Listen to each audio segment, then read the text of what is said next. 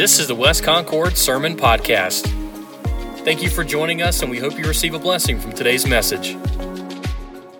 First, this morning, let me say a word of thank you to all of you who were so kind in sending cards, gifts, words of support during this difficult week last week as we went home to say goodbye to my mother until we meet again.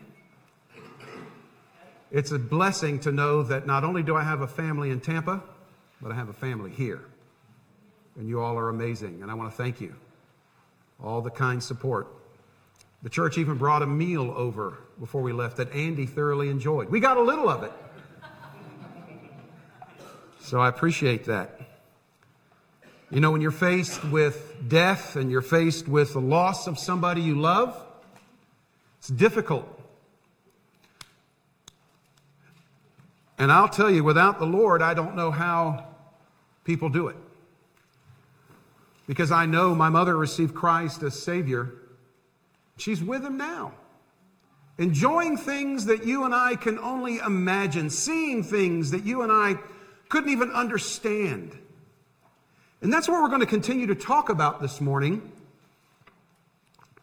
as we are cruising through the book of Revelation, as we're reading the rest of the story that God has provided for us.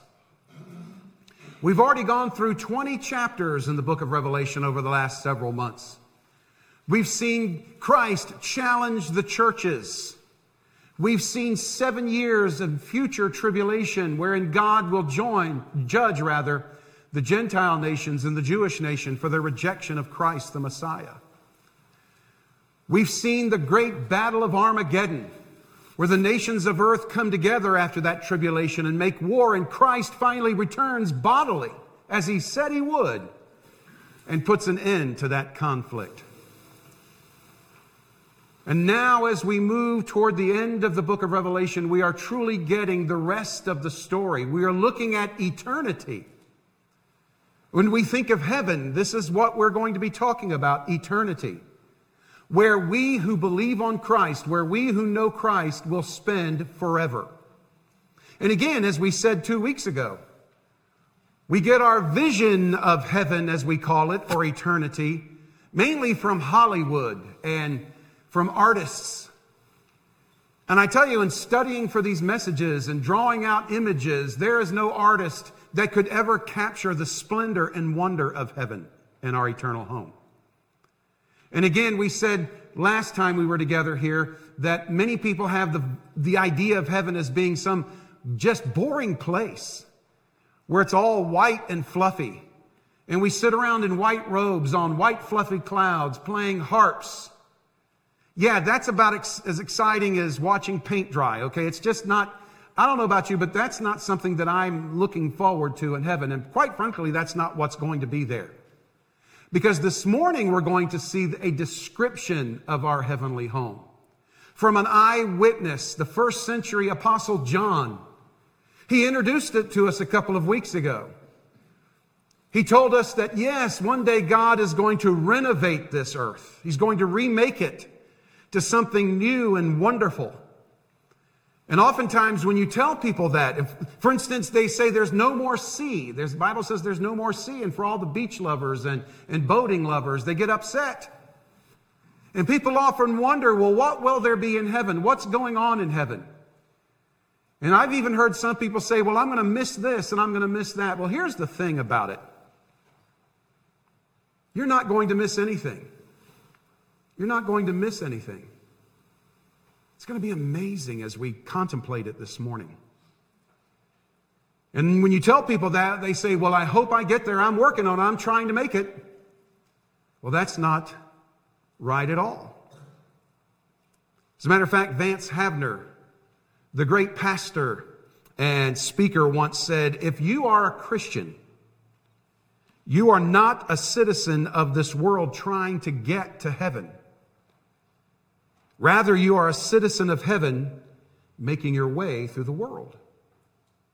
And that's the kind of attitude we need to assume. If you know Christ as your Savior, if you've trusted Him and only Him to take you to heaven, then heaven is secured. You don't have to try to get there. You don't have to hope you make it. If you know Christ as your Savior, you're going. If you have trusted Christ as your Savior, you are a citizen of heaven, not of this world. You're just making your way through. We're just trying to get our way through this world until we enter into what God has prepared for us. And will we miss this world? No. I love this verse in Isaiah, a rather obscure verse. In Isaiah 63, it says, "Behold, I will create a new heavens and a new earth. The former things will not be remembered, nor will they come to mind." In other words, once we get into heaven, once we are in eternity, we're not going to say, "Gee, I missed that. Gee, I wish I was there. Gee, what happened to that?" We're not even going to worry about that stuff.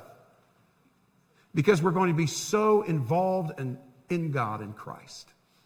We're going to be so enamored with Him and what He's made for us that this world won't even be a memory. It's going to be so amazing. And so as we dive into that this morning, we're in Revelation chapter 21. Last week in the first 8 verses, or last time we were together here in the first 8 verses, we were introduced to eternity. John gave us the first glimpses of what the new heavens and the new earth is going to be like. Yes, there will be no more sea. There'll be no death, no dying, no sorrow, no tears. God has prepared a grand and glorious city that will descend from heaven and alight upon the planet. John said its beauty is like a bride prepared for her wedding. Well, this morning, as we begin in verse 9, John gives us further description of what it will actually be like. And I guarantee you've never seen anything like this on TV or in the movies. Even if you go online and Google heaven, you'll get artist representation, probably some very good artist representation. But as Paul said, "Eye hath not seen, nor has ear heard," at least up until his day, what the glories of eternity are going to be like. But John did get a glimpse. And he's going to continue to share that with us this morning. So as we look in chapter 21, beginning in verse 9, we're going to see John's first look and John's first impression. He says in verse 9, "Then one of the 7 angels who had the 7 bowls filled with 7 last plagues," you remember that earlier, "he came to me and talked with me, saying, 'Come, and I will show you the bride, the Lamb's wife.'" You remember in the previous passage, he said the city just descended from heaven like a bride at her wedding, beautiful and glorious. Whenever you are at a wedding, brides are beautiful. And as they come down the aisle, everybody's eye is on the bride because she's breathtaking. Well, this is the feeling, the concept that John had. And the angel said, "Come here, let's go look this place over. Let's see some extra detail." It says in verse 10, "And he carried me away in the spirit to a great and high mountain, and showed me the great city, the holy Jerusalem, descending out of heaven from God." He goes on to say in verse 11, that was his first look. He's going to give us his first impression. "Having the glory of God, her light was like a precious stone, like a jasper stone, clear as crystal." Now understand, in John's day, while they had diamonds in that day, diamonds were discovered in the 4th century BC in India, but diamonds were not as prevalent. And oftentimes crystal clear jewels, even a diamond at that day, would not be called a diamond. It was called a jasper because that was a typical gemstone. But think of diamond as you think of that, because that was John's best way of describing it from a 1st century perspective. If you've ever seen a real diamond, a glistening diamond, a clear crystal stone. He goes on to say in verse 12, "And she had a great high wall with 12 gates, 12 angels at the gates, and the names written on the gates, which are the names of the 12 tribes of the children of Israel." The nation of Israel is going to be fully and completely represented in this new heavenly Jerusalem. Today, even as we speak, the nation of Israel has come under a horrible attack from Hamas terrorists. Benjamin Netanyahu has declared war. And I would invite you and encourage you as you go through the next few days to pray for the peace of Israel, God's people, because they will be represented not only by the names of the tribes on the gates, but God's people in the Old Testament and Jews today who know Christ as Savior, who are fully what they are created to be, will be in heaven, enjoying its splendor. He goes on to say 3 gates on the east, 3 gates on the north, 3 gates on the south, and 3 gates on the west. Now the wall of the city had 12 foundations, and on them were written the names of the 12 apostles of the Lamb. So think of this city with 12 gates. John's first impression shows that not only is the Old Testament represented, but the New Testament church is represented. The gates have the names of the tribes of Israel. The foundations have the names of the apostles, the founders of the church of Jesus Christ. All the saints from the Garden of Eden until now will be represented. They will be indwelling in that beautiful city. It's something that John was just trying to take in. And remember, he is a first century man 2,000 years ago, trying to understand what he was seeing, explaining it through his own experience. Peter Kraft, the apologist and scholar, said it this way. He said, everything smaller than heaven bores us because only heaven is bigger than our hearts. And it's true, man. We go through this world, we have experiences, we have wonderful sights, we see things, we do things.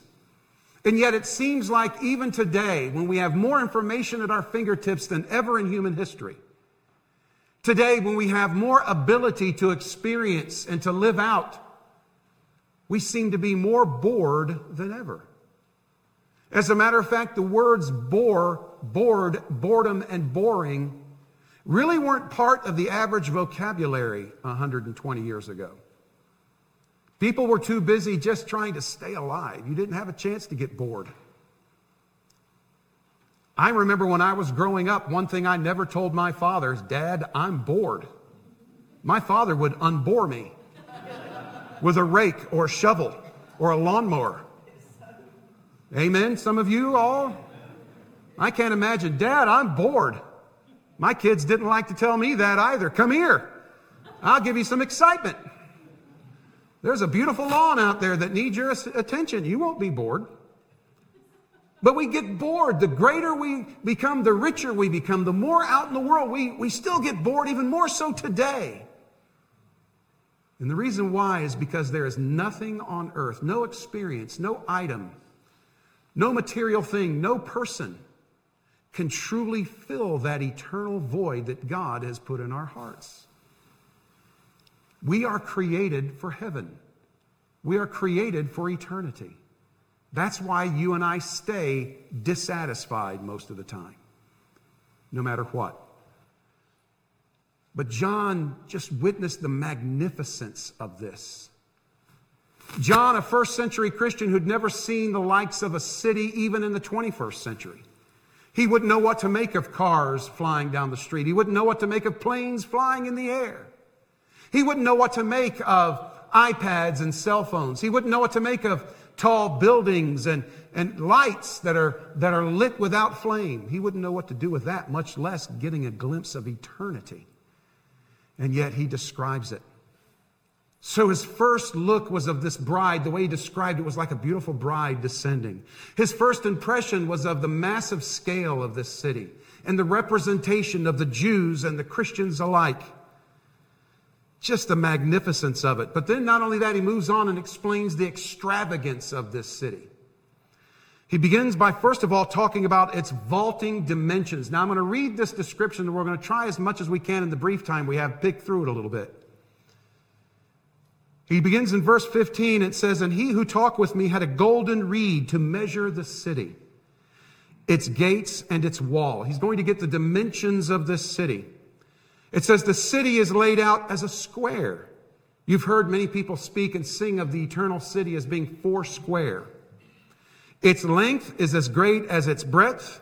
And he measured the city with the reed 12,000 furlongs. Well, how long is that? That's roughly 1,400 to 1,500 miles, give or take.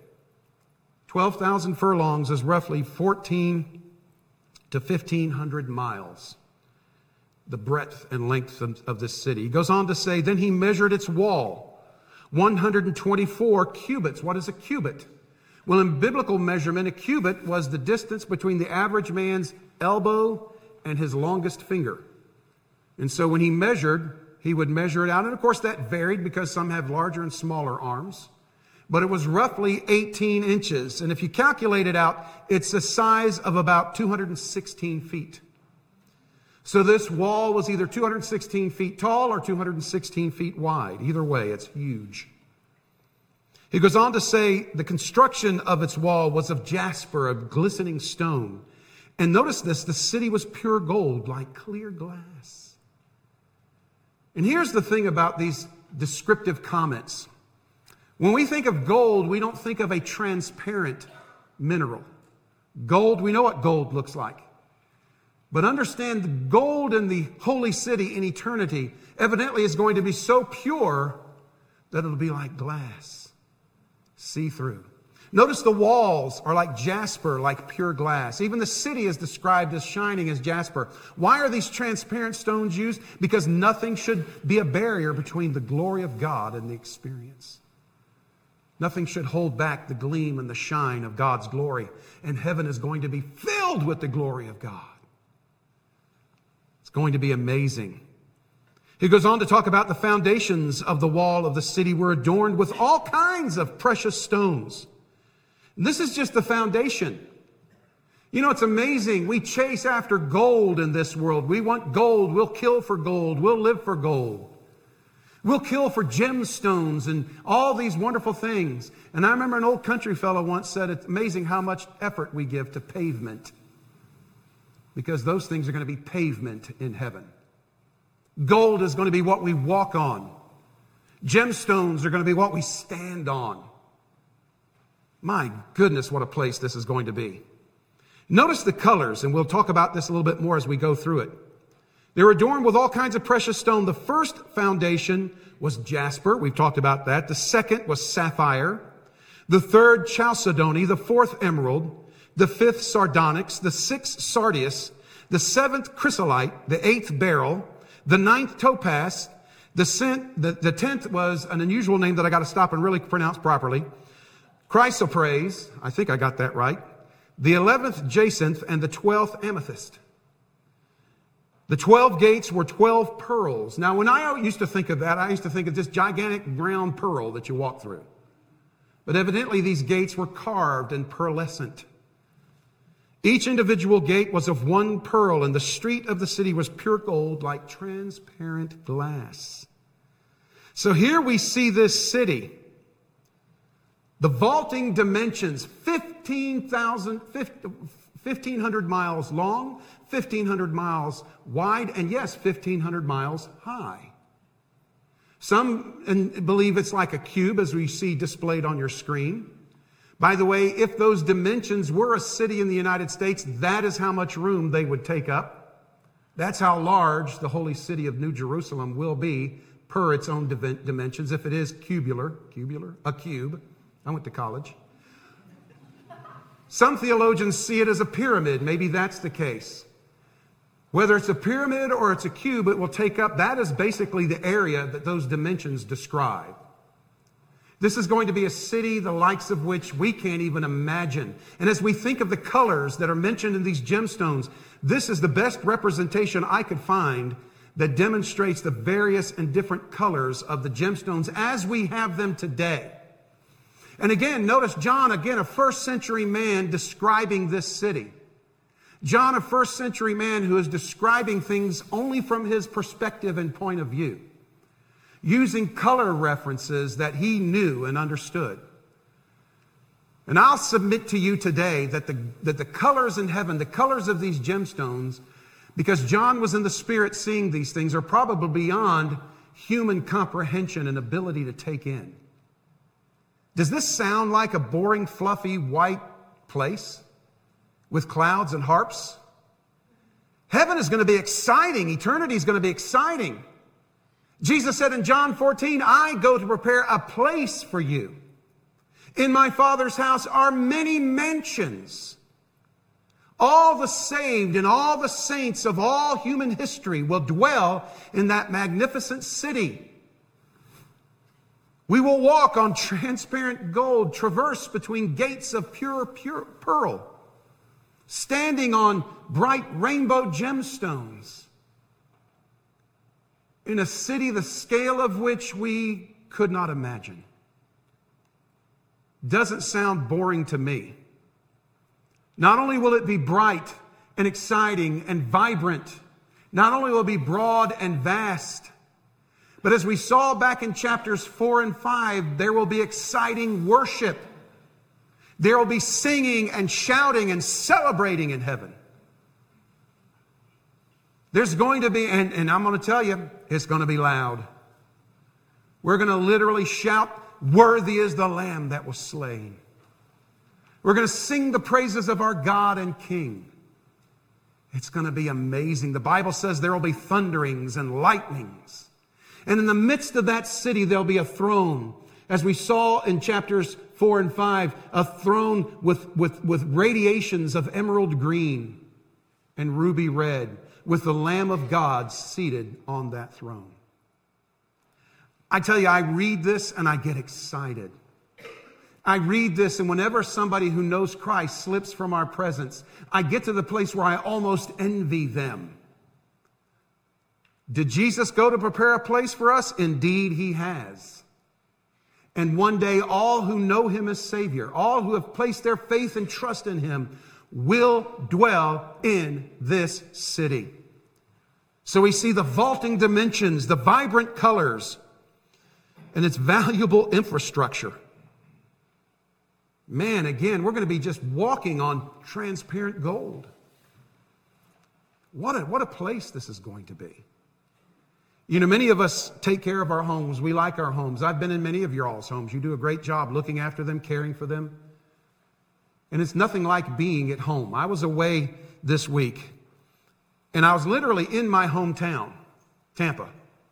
And I didn't get to go home because my mother's house had sold a year or two ago, which was difficult.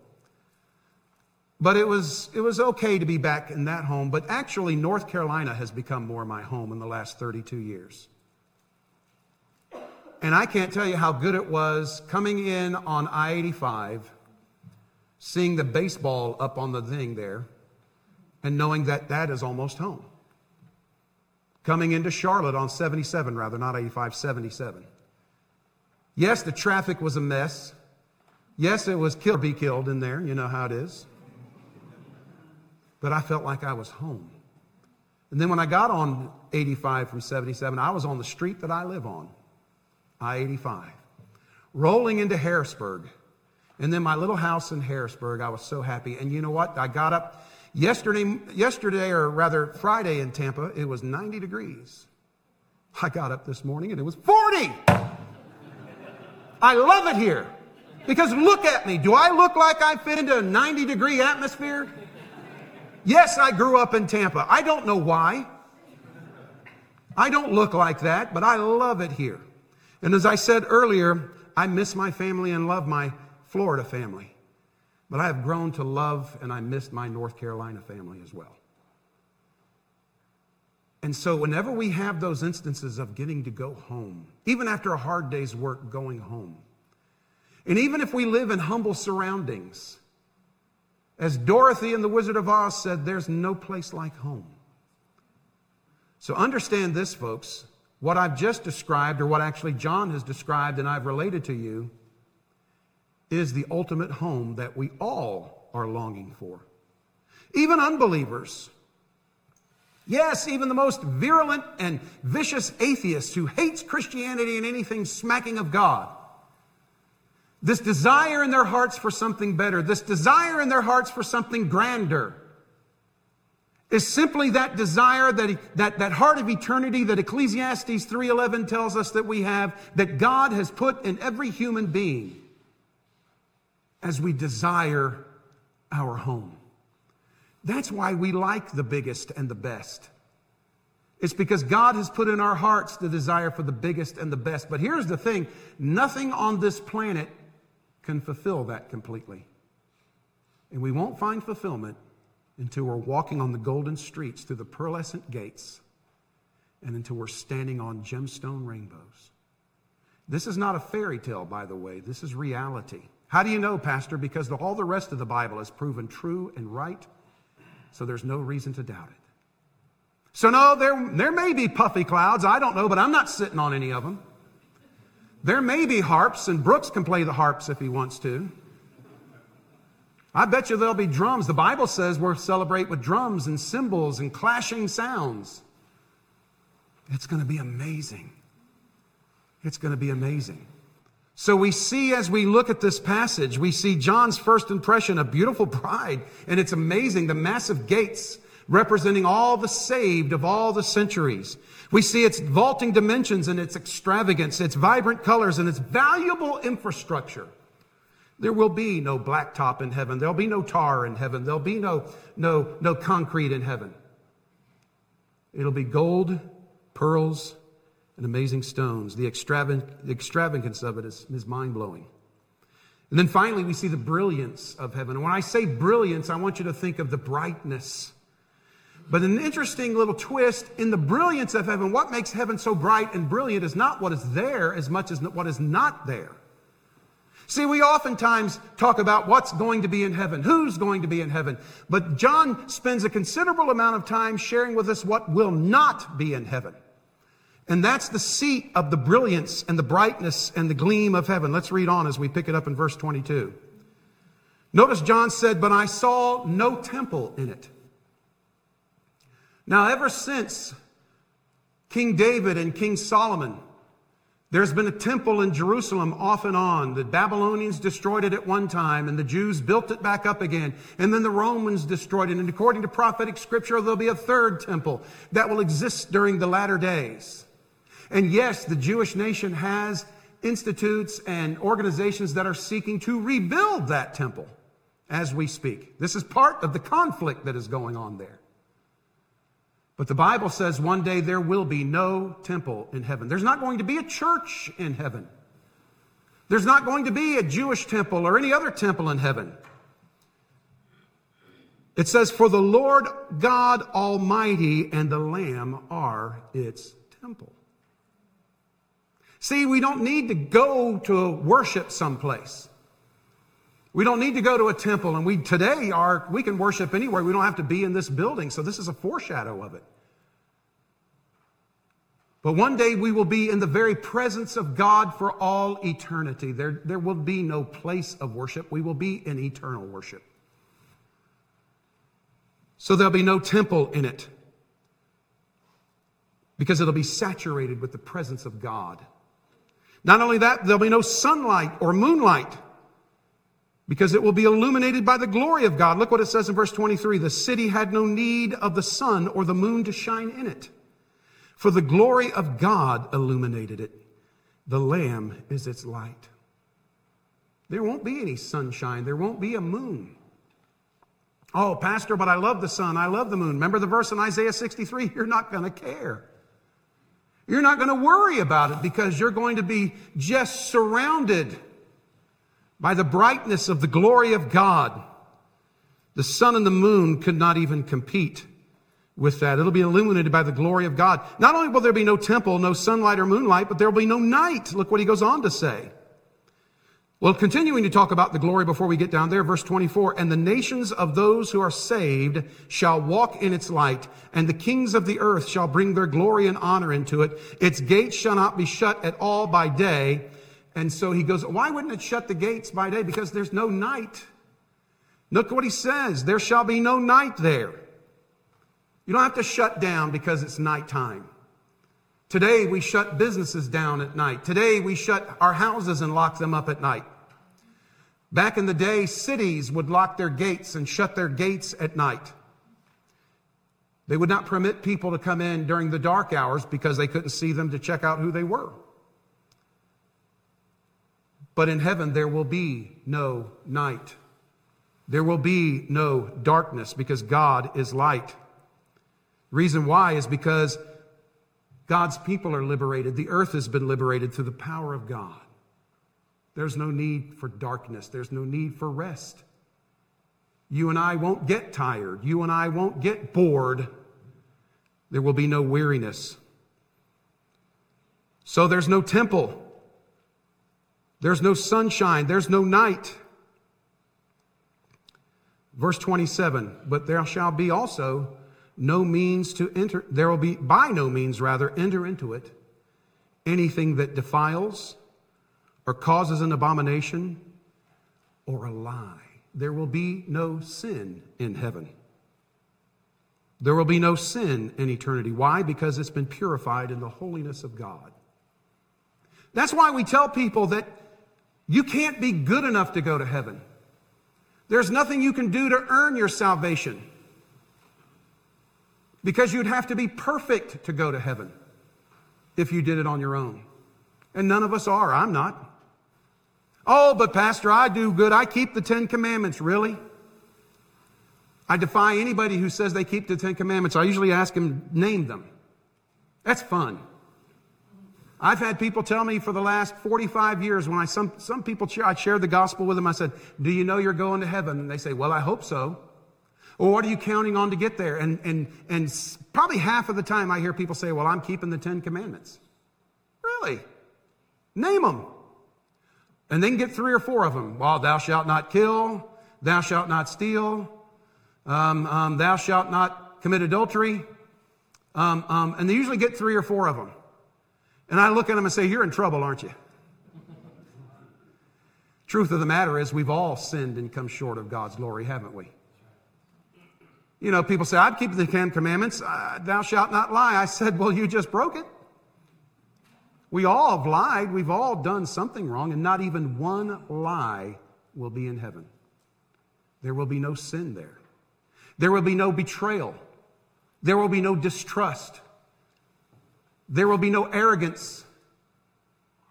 There will be no anger. There will be no grudges. There will be no sin, because heaven and you and I are purified ultimately in the holiness of God. So that's why it's going to be a bright, shining, brilliant city. Because all the barriers, all the darkness, and all the sin and sadness will no longer exist. And that is the brilliance of heaven. So we've seen in John's description, and we haven't had time to get into it really, the dimensions of heaven. Whether a pyramid or a cube, it will be 1,500 miles long, 1,500 miles wide, 1,500 miles high. With jasper walls, either 216 feet high or 216 feet thick, or both. Each gate will be carved from pearl. The pavement will be transparent gold. All the saved of the Old Testament, New Testament, and beyond will be represented in its gates and in its foundation. It will be built on gemstones whose color John struggles to describe. There'll be shouting and singing and celebrating.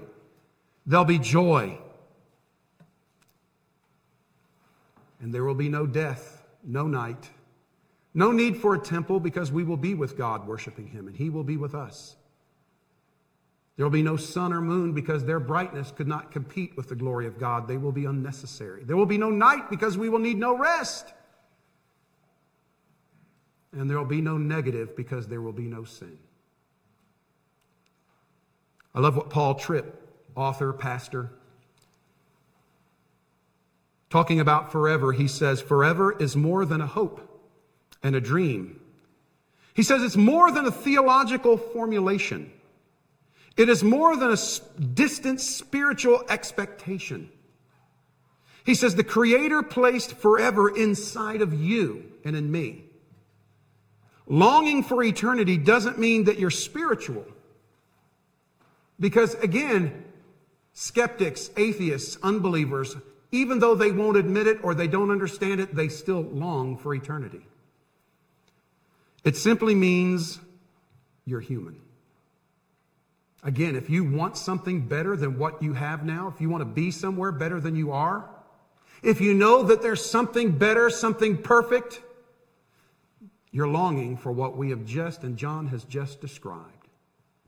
Nothing on this planet's going to fulfill it. No matter how large your mansion that you can buy one day, no matter how bright your car, no matter how fancy your clothes, no matter how amazing your life experience on this planet, cannot compete with what we will experience in eternity as a gift from God. That means you're human. Life that never ends was the Maker's original plan. Adam and Eve were meant to live forever. He told them, do not eat of the tree of the knowledge of good and evil, because when you eat of it, you will what? Surely die. And they did, spiritually separated from God, and one day physically Adam and Eve died. Humanity fell because of their pride. Humanity was meant to live forever. And that's why Jesus came, to provide salvation so that we can fulfill that desire of God's heart to live forever. The reason why we have death is because of Adam and Eve's sin in the garden. The germ of that sin has been passed to all humanity. John chapter 3 says we stand condemned before God, and if we die in our sin, we will be separated from Him forever. And we've seen in the previous chapters what that looks like. We're not going to mow that yard again.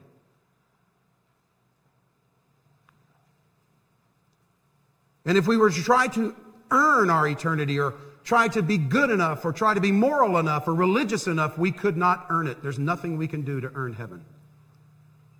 Because in order to go to heaven, heaven's a perfect place.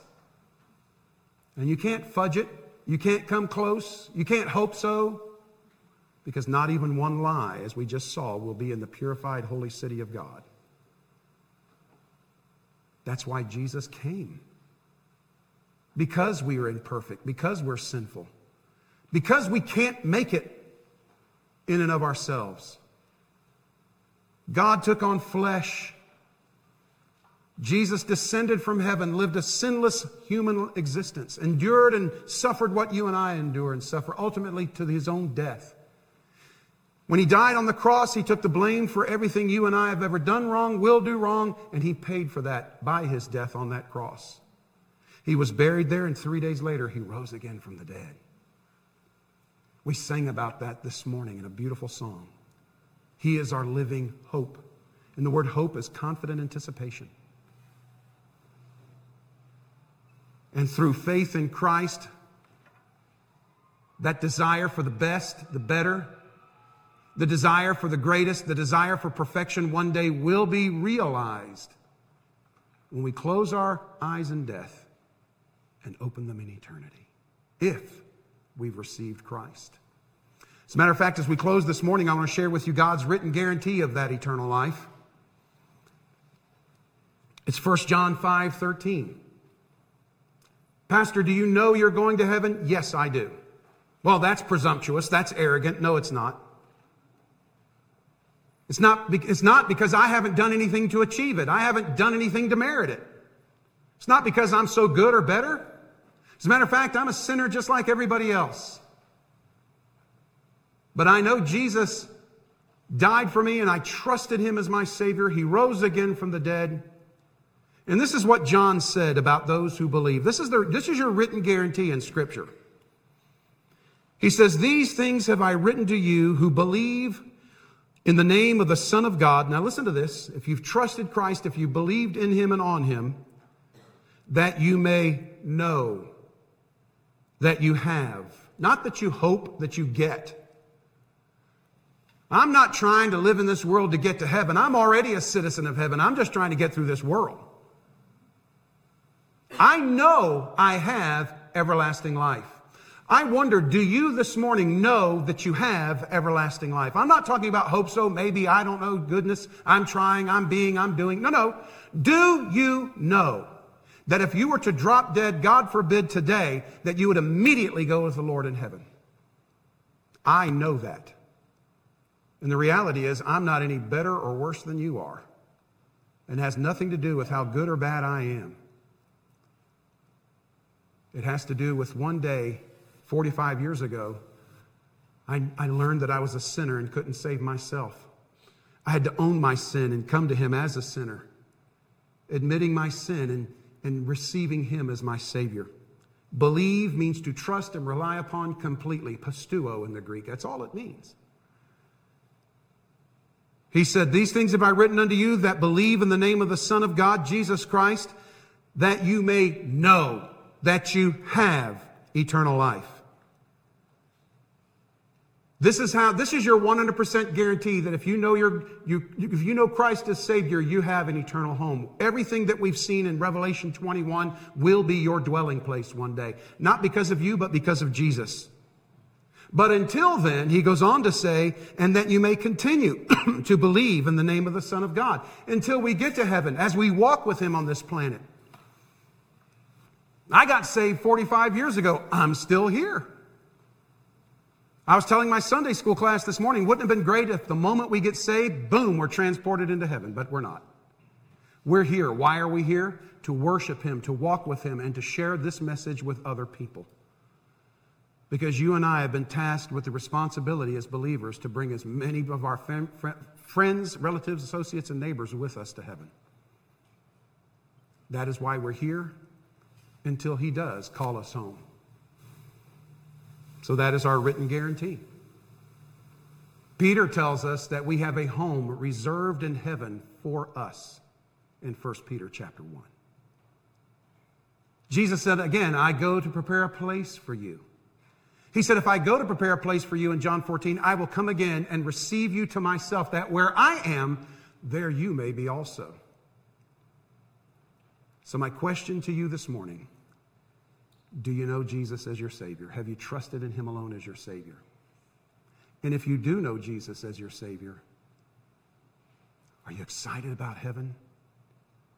Looking forward to heaven? Paul said in 1 Corinthians, set your affections on things above, not on things on the earth. Oh, I get so tired of hearing people say, well, so-and-so is so heavenly minded, they're not earthly good. I'd like to strike that phrase from the vocabulary. Rather, it should be, some people are so earthly minded, they're no heavenly good. Are you walking with him? Do you know him? Because you might spend 60, 70, 80, even 90 years here. But what counts is where you're going to spend forever. He's prepared a home. You've heard about it. If you've never trusted him, do it. If you do know him, tell others about it. Let's stand as we close. Heads are bowed and eyes are closed as we have a brief moment. First of all, do you know that you're going to heaven this morning? If you were to pass away, God forbid, this afternoon, would you be immediately in the presence of the Lord? If you can't confidently say that you know that, as John tells us, then I beg you to come to the Lord this morning and admit your sinfulness. Own up to the fact that you're sinful, you're broken, and that because of that, you cannot save yourself. You cannot earn heaven. You'll never be good enough no matter what you do. Realize that and then cast your full faith and confidence on Jesus Christ, the Son of God, God in the flesh, who died on the cross to take the blame for all of your sin and future sin. He was buried and rose again from the dead. Fall upon him in faith. Trust him in faith. The Bible says the moment you do that, you can know that you have everlasting life. Not hope that you get, know that you have. Would you do that this morning if you've never done it? You can talk to God. There's no prayer. Prayer doesn't save you, but if you need, you can do this in the quietness of your heart. You can just admit to God, yes, God, I'm a sinner. I've sinned. I've done things wrong. I'm sorry. And God, because of my sin, I realize now I cannot save myself. Even no matter what I do or who I am, I cannot save myself. So God, the best I know how, I'm going to cast my full faith and confidence on Jesus as my Savior. I don't just believe in him, I'm going to believe on him and trust him. That he died for me. He was buried and rose again. Father, save me this morning through my faith in Christ. Now, Lord, give me the ability to walk with you and live for you and honor you in my life. Would you trust him if you've never done that before? Now, if you're here and you do know Christ, I hope you've gotten a glimpse of heaven that God, through John, intended us to see. I hope it excites you and motivates you. Who do you know that needs to know this message? Who do you know that is struggling and suffering and sorrowful? Who needs to know that, yes, the rest of the story at the end of the day is wonderful through Christ? Who do you know that you'd rather see in heaven than in hell? I hope that's every person you could ever see or meet. Because there's nobody too bad for heaven and nobody too good for hell. I pray that you will get burdened in your heart for those who need Jesus, and I hope we can fill this church up through our efforts to bring them to him. Whatever your decision, I'm not going to have an aisle invitation because I don't want people to get caught up in that. Walking an aisle is a wonderful thing when it's necessary, but today it's just your decision. You either make the right decision or you won't. It's up to you. Trust Christ as your Savior. If you know Christ as your Savior, how is that changing your life? How is you letting God transform you so that you might long for heaven and live heavenly on this planet? That is your decision. I hope you will make the right one. As we bow our heads, Father, we thank you for this time together. Lord, the holy city, the New Jerusalem, your heavenly abode, is so spectacular, Father, that even with John's description, I struggle to imagine it or fathom it. What I do know, Father, most importantly, is you will be there. Jesus will be there. And through faith in him, I and those who know him will join with that community forever in your presence, enjoying your presence. No more death, no more dying, no more sorrow. Oh, Father, I'm so excited about heaven. As sad as this earth is, this is not the rest of the story. I pray that everyone here in the sound of my voice, listening online, I pray that they know Jesus as their Savior. And I pray for those who have known Jesus as Savior. Help us to be more motivated, more excited as we see the days approaching until we enter that city that will represent all the saints, old and new. Carry us and help us, Father, we pray. And all of God's people said, Amen. For additional sermon resources and to find out who we are, visit us online at westconcordchurch.com. Thanks for listening.